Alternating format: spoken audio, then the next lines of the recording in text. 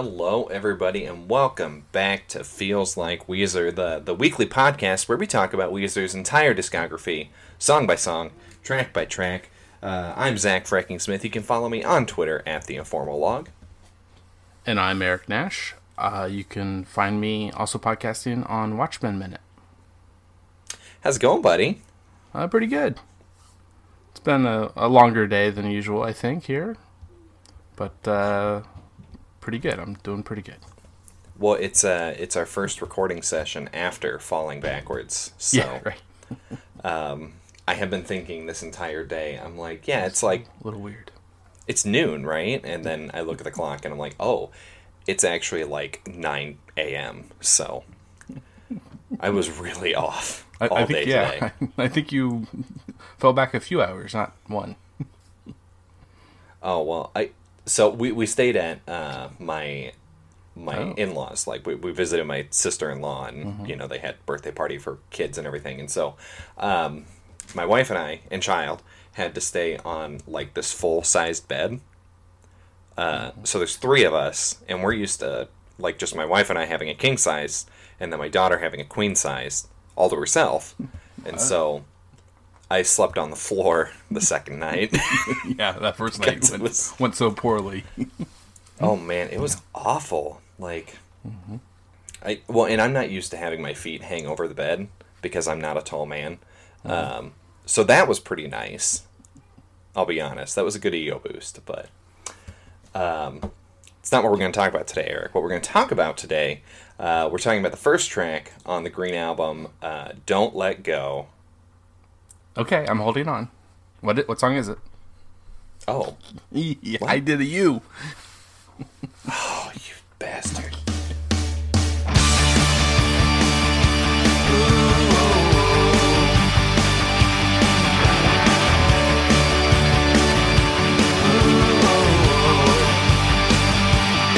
Anytime that you want, I'll be here in your arms, silently holding on to the girl with the charms. But if there comes a day you should turn your heart away, I'll be down on my knees begging for that girl to stay. Don't let go. Initial thoughts. What do you think, Eric? This, I think probably, I'm thinking most of the record just has this more power pop feel. I think I was maybe mentioning that in the special episode. It's just a even though this wasn't a single. I think it so could have been. I mean, it's just that you know gripping. Let's have some fun. It's a fun kind of just a little bit in your face, but not too much, like Hashpipe, right. I think is maybe. Yeah. With it, especially with its kind of, the issue that they had with and not wanting it to be a single, the record company not wanting it to be the first single. But I think so many of these other songs easily could have been singles as well. It's almost like it's if you know some of the older classic rock, it's like Fleetwood Mac's Rumors, but maybe not as well known. That's for sure. Right. But it just has all these songs on it. I think that have that possibility of having been singles, but weren't. But get honestly, maybe get well known otherwise. But maybe they don't, just because it didn't do quite as well as an album whole, unfortunately. Well, and I kind of talked about in Hashpipe and also in the special. Honestly, I think any of these songs could have been singles because they all sound the same. Yeah. Like, that's... My wife and I, we were talking before the show because I listened to it during dinner before, and then I also, like, okay, what do you think of this song? And she's like, yeah, it's fine. And I'm like, yeah, I get that. And then she was like, don't you ever run out of things to talk about? And I'm like, honestly, no, we don't. But, it's... If we look at Blue and we look at Pinkerton, all the songs are so dynamically different And I'm like, well, this album I might actually run out of things to talk about, because they all sound the same. So, but overall, I think this is a really strong start to the album. I like that first kickoff, that bass drum hit, or no, snare drum hit. I don't know what it is. The kick drum, 1, 2, 3, 4, and it's so good, and it's a very interesting jump from Butterfly to this. If you were to just listen to it straight, it's like, oh my god, he keeps hitting a butterfly right there at the beginning. I just picture someone holding, besides Pat Wilson, holding with their fingers a little butterfly right at the whack, whack, right where the kick drum is hitting. Why are you doing this to me? It's for the good of the album. It's a good song. It's kind of you got this kind of pleading with the lyrics, where he, Rivers doesn't want this girl to leave him, essentially. I'm just placing Rivers in all of these, where he's, legitimately like begging for her to stay, and he doesn't want to let go. Whoa. The one lyrical thing that I kind of want to talk about is that bridge to the end, the chorus, I guess, "Don't let go," repeated over and over again. Is the confrontations in my mind got me running out of time. Yeah.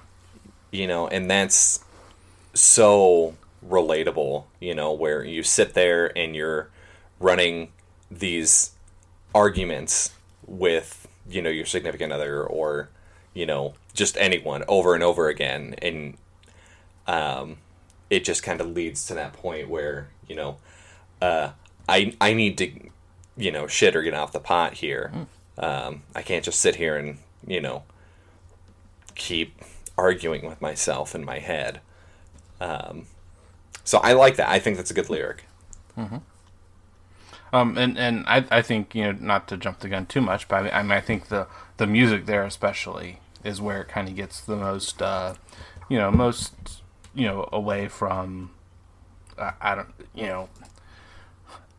the pop sensibility. It's not, it doesn't stray too far, but that's where it gets the most, where it's, he sings that first line, and there's this nice little gap between that and the second, where, and then the second line starts with the same melody tune of it. Yeah, for sure. It like, so kind of like I said with Hash Pipe, like the music, if I were to listen to them individually, like if I'm not listening to the whole album altogether, like musically these are great songs. It's just you're hearing the same thing over and over again, I feel like. But I think that little bridge is such a nice, Yeah.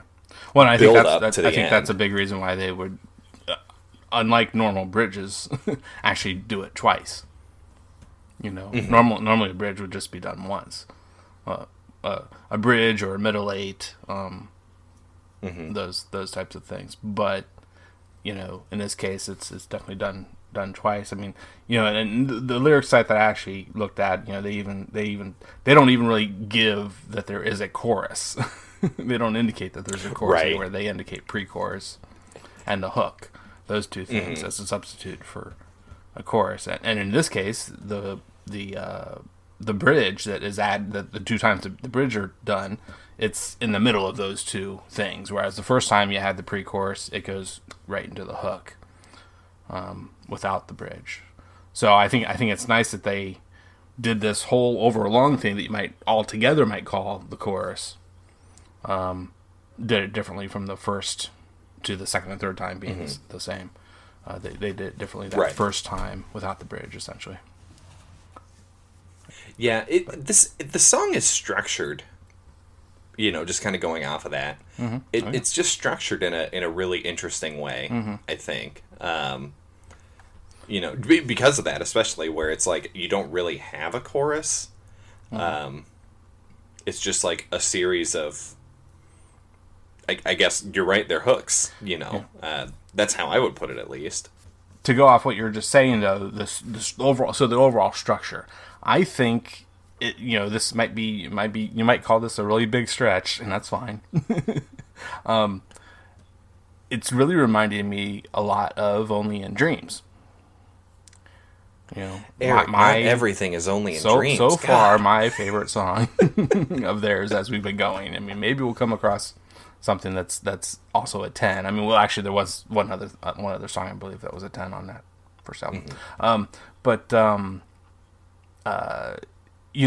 The thing is, so where I'm seeing that is that there's only 2 verses, and they occur, in the first. It's not like if there was one verse and then a ton of other stuff and then finally another verse near the end, that would be pretty odd too. But in this case, similar to Only in Dreams, is that there's 2 verses only, and then there's plenty of chorus stuff that does different things, comes in and out, does its different things, but they never come back into a third verse. Okay. Which is the much more, very, very normal pop sensibility of having verse, chorus, verse, chorus, verse, Yeah. Yeah. Okay, now that you explain it, I guess I can see that the very tangentially related Only in Dreams connection, but... I mean, they don't go for that epic feel that I had back when we did that episode. I certainly explained plenty. But and I don't think he wanted that for this album. No, everything's really tight in this album. He's willing to do this structure, that's a little odd. That is reminiscent of that excellent song, but he's not going to go balls out and do this 8-minute epic. 'Cause it feels like Weezer. 'Cause it feels like Weezer. I mean, overall, I think this is it's a pretty good song. I mean, it's not great by any means, but I think that it's got, I think coming right off of Pinkerton, I think this was a very smart move. Yeah. Because, people didn't really like Pinkerton, obviously, when it first came out. Remember how I said I wasn't going to talk about Pinkerton anymore? Well, here I am talking about Pinkerton. And so, like, the first song on the album, it hits you with that upbeat, very kind of, you've got that tiny bit of a slow start, and then it hits you pretty hard, just like My Name is Jonas does, if you want to talk about doing a stretch. But, so it kind of harkens back to that. Which, I mean, that's what this whole album is about. It's just, like, hey, guys, remember Weezer? Well, we're Weezer still. Yeah. And, I think this was just a really smart song to put right at the beginning. Well, I think just its title alone, even though it certainly gets into all this other lovey-dovey stuff, just the title alone, I think, is a good call-out to their fans that, hey, don't let go. We're still here. We're going to do more. Don't let go. Whoa, Hold on to your butts. Don't let go. Oh, whoa. You're right. That is a hot take. I appreciate that. Eric Nash bringing the hot takes for the Green Album so far. You've had the hottest takes for the Green Album thus far. So I don't have anything for the song. But if you're good, I want to talk about the AOL Sessions version of this. Which so since and this will be important when it comes to my rating. since we're rating the album version, not the AOL Sessions version, like, the AOL Sessions version of this is amazing. Like, it is fantastic. And it's just, everything is pitched a little differently, you know, especially during that, the Don't Let Go part, and the, instead of, ooh, whoa, whoa, it's, it kind of pitches it up like, ooh, whoa, whoa, which is just, that alone makes it so much better. It doesn't sound like he's bored. That's what I feel like with this whole album. It's just they're bored, you know. And like this, they have the little synthesizer, which that Brian's playing along with the guitar, which I don't understand because Rivers is singing. That doesn't matter, but you know that really that synthesizer sounds really cool with it, and it really adds another dimension to the song. It makes me really sad because like this is what the Green Album could have been, you know. The more and more I listen to this, the lower and lower it gets on my rating, by the way. But yeah, I love that version of the song. Like that to me is canon. Like that is my canon version of Weezer. Z-canon. Z-canon, right? Yeah, that's all right. And also, if we're gonna go that way, well, for me, the canon release order is Blue, Green, Maladroit, Pinkerton, then Make Believe, and the rest of the stuff. That's everything else is fine, but like I think that is a much smarter progression, you know. Anyway, it's neither here nor there. What I'm trying to say is, it's a good song. Could have been better. What you got, Eric? on this AOL session, I mean, I certainly have listened to it at least a couple times over the maybe even 3 or 4 probably over the course of last month, maybe essentially. Yeah, I mean, yeah, I see it being it almost additionally has a little. It just has, I don't know, just this slight 90s punk, you know, feel to it. It's not as slick as it was on that studio album. It feels more like Blue does. Yeah. You know, which even that, I mean, plenty of people accuse, you know, even Rivers himself essentially, you know, says that, you know, it's got too high of a polish to it. He didn't really want that, and that's why they did Pinkerton. But right. But yeah, I mean, I definitely like it for its energy. Its energy is definitely, I mean, it has a couple of these musical, you know, tweakings. That's for sure. But it's just the energy is a bit nicer. I do prefer exactly that energy to be up a little more. Like,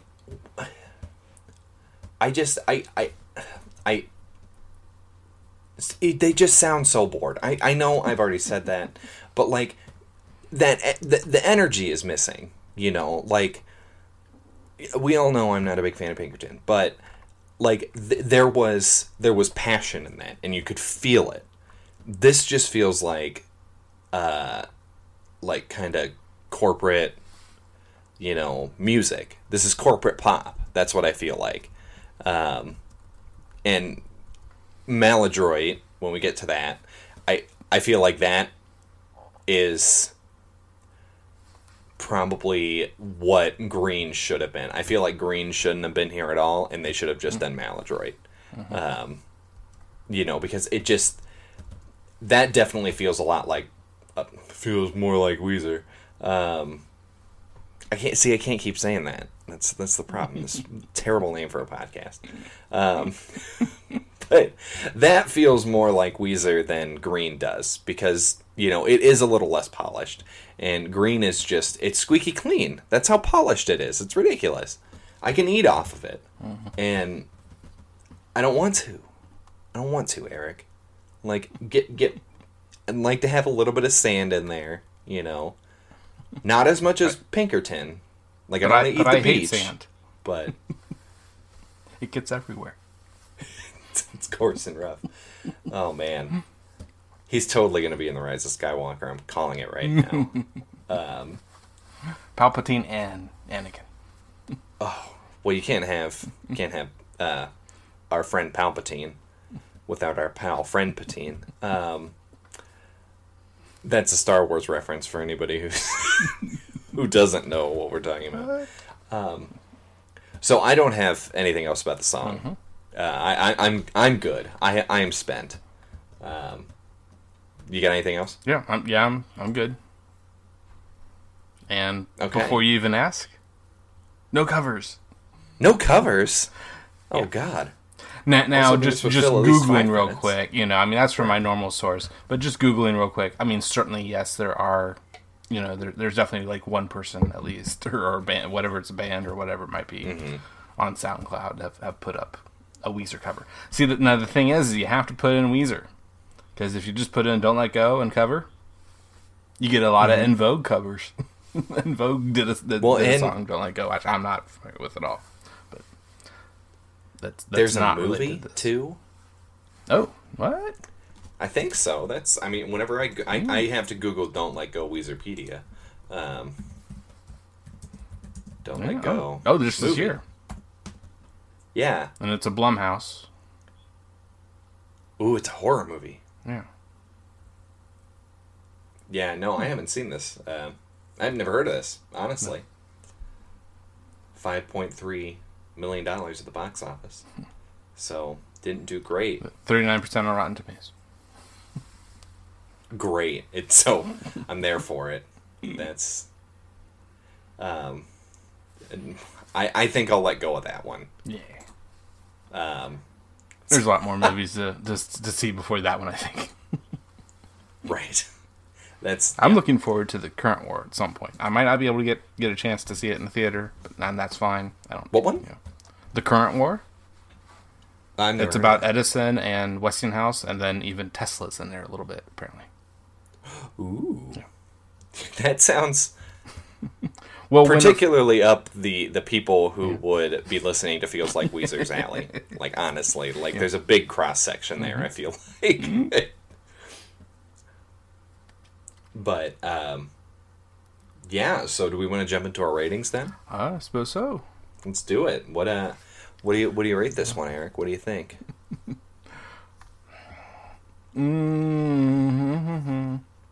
I will give it an 8. An 8? Really? Yes. Oh, boy. A little lower than that for you? Oh, a little bit, yeah. I'm gonna give the album version a 5. The AOL Sessions version a 9. I really think the AOL Sessions improves on it so much more. Yeah, I would have to bump my 8 to a 9, Maybe even more. But we're not really going to keep track of that, are we? Are we going to somehow? Right. No. Those will be the Patreon exclusives. A little peek behind the curtain for some things I'm working on in the back of my head that Eric knows nothing about because I haven't talked to him about it. But yeah, so we did it. We saved the city. We let go. We let go. It's time to... It's gone. Yeah, thank you for listening, for hanging out with us again. I'm Zach Frankensmith. You can follow me on Twitter at The Informal Log. And I'm Eric Nash. My Twitter account is @LuckyMustard. And Instagram at LuckyMustardine. Right. Yeah, and you can also hear me on Almost Famous Minute and Watchmen Minute. Right. And Almost Famous Minute and Feels Like Weether. Wow. Here we go. Let's try that again. And both Almost Famous Minute and Feels Like Weezer are both on the Pantheon Podcast Network, your one-stop shop for all things rock and roll podcasts. For all podcasts rock and roll.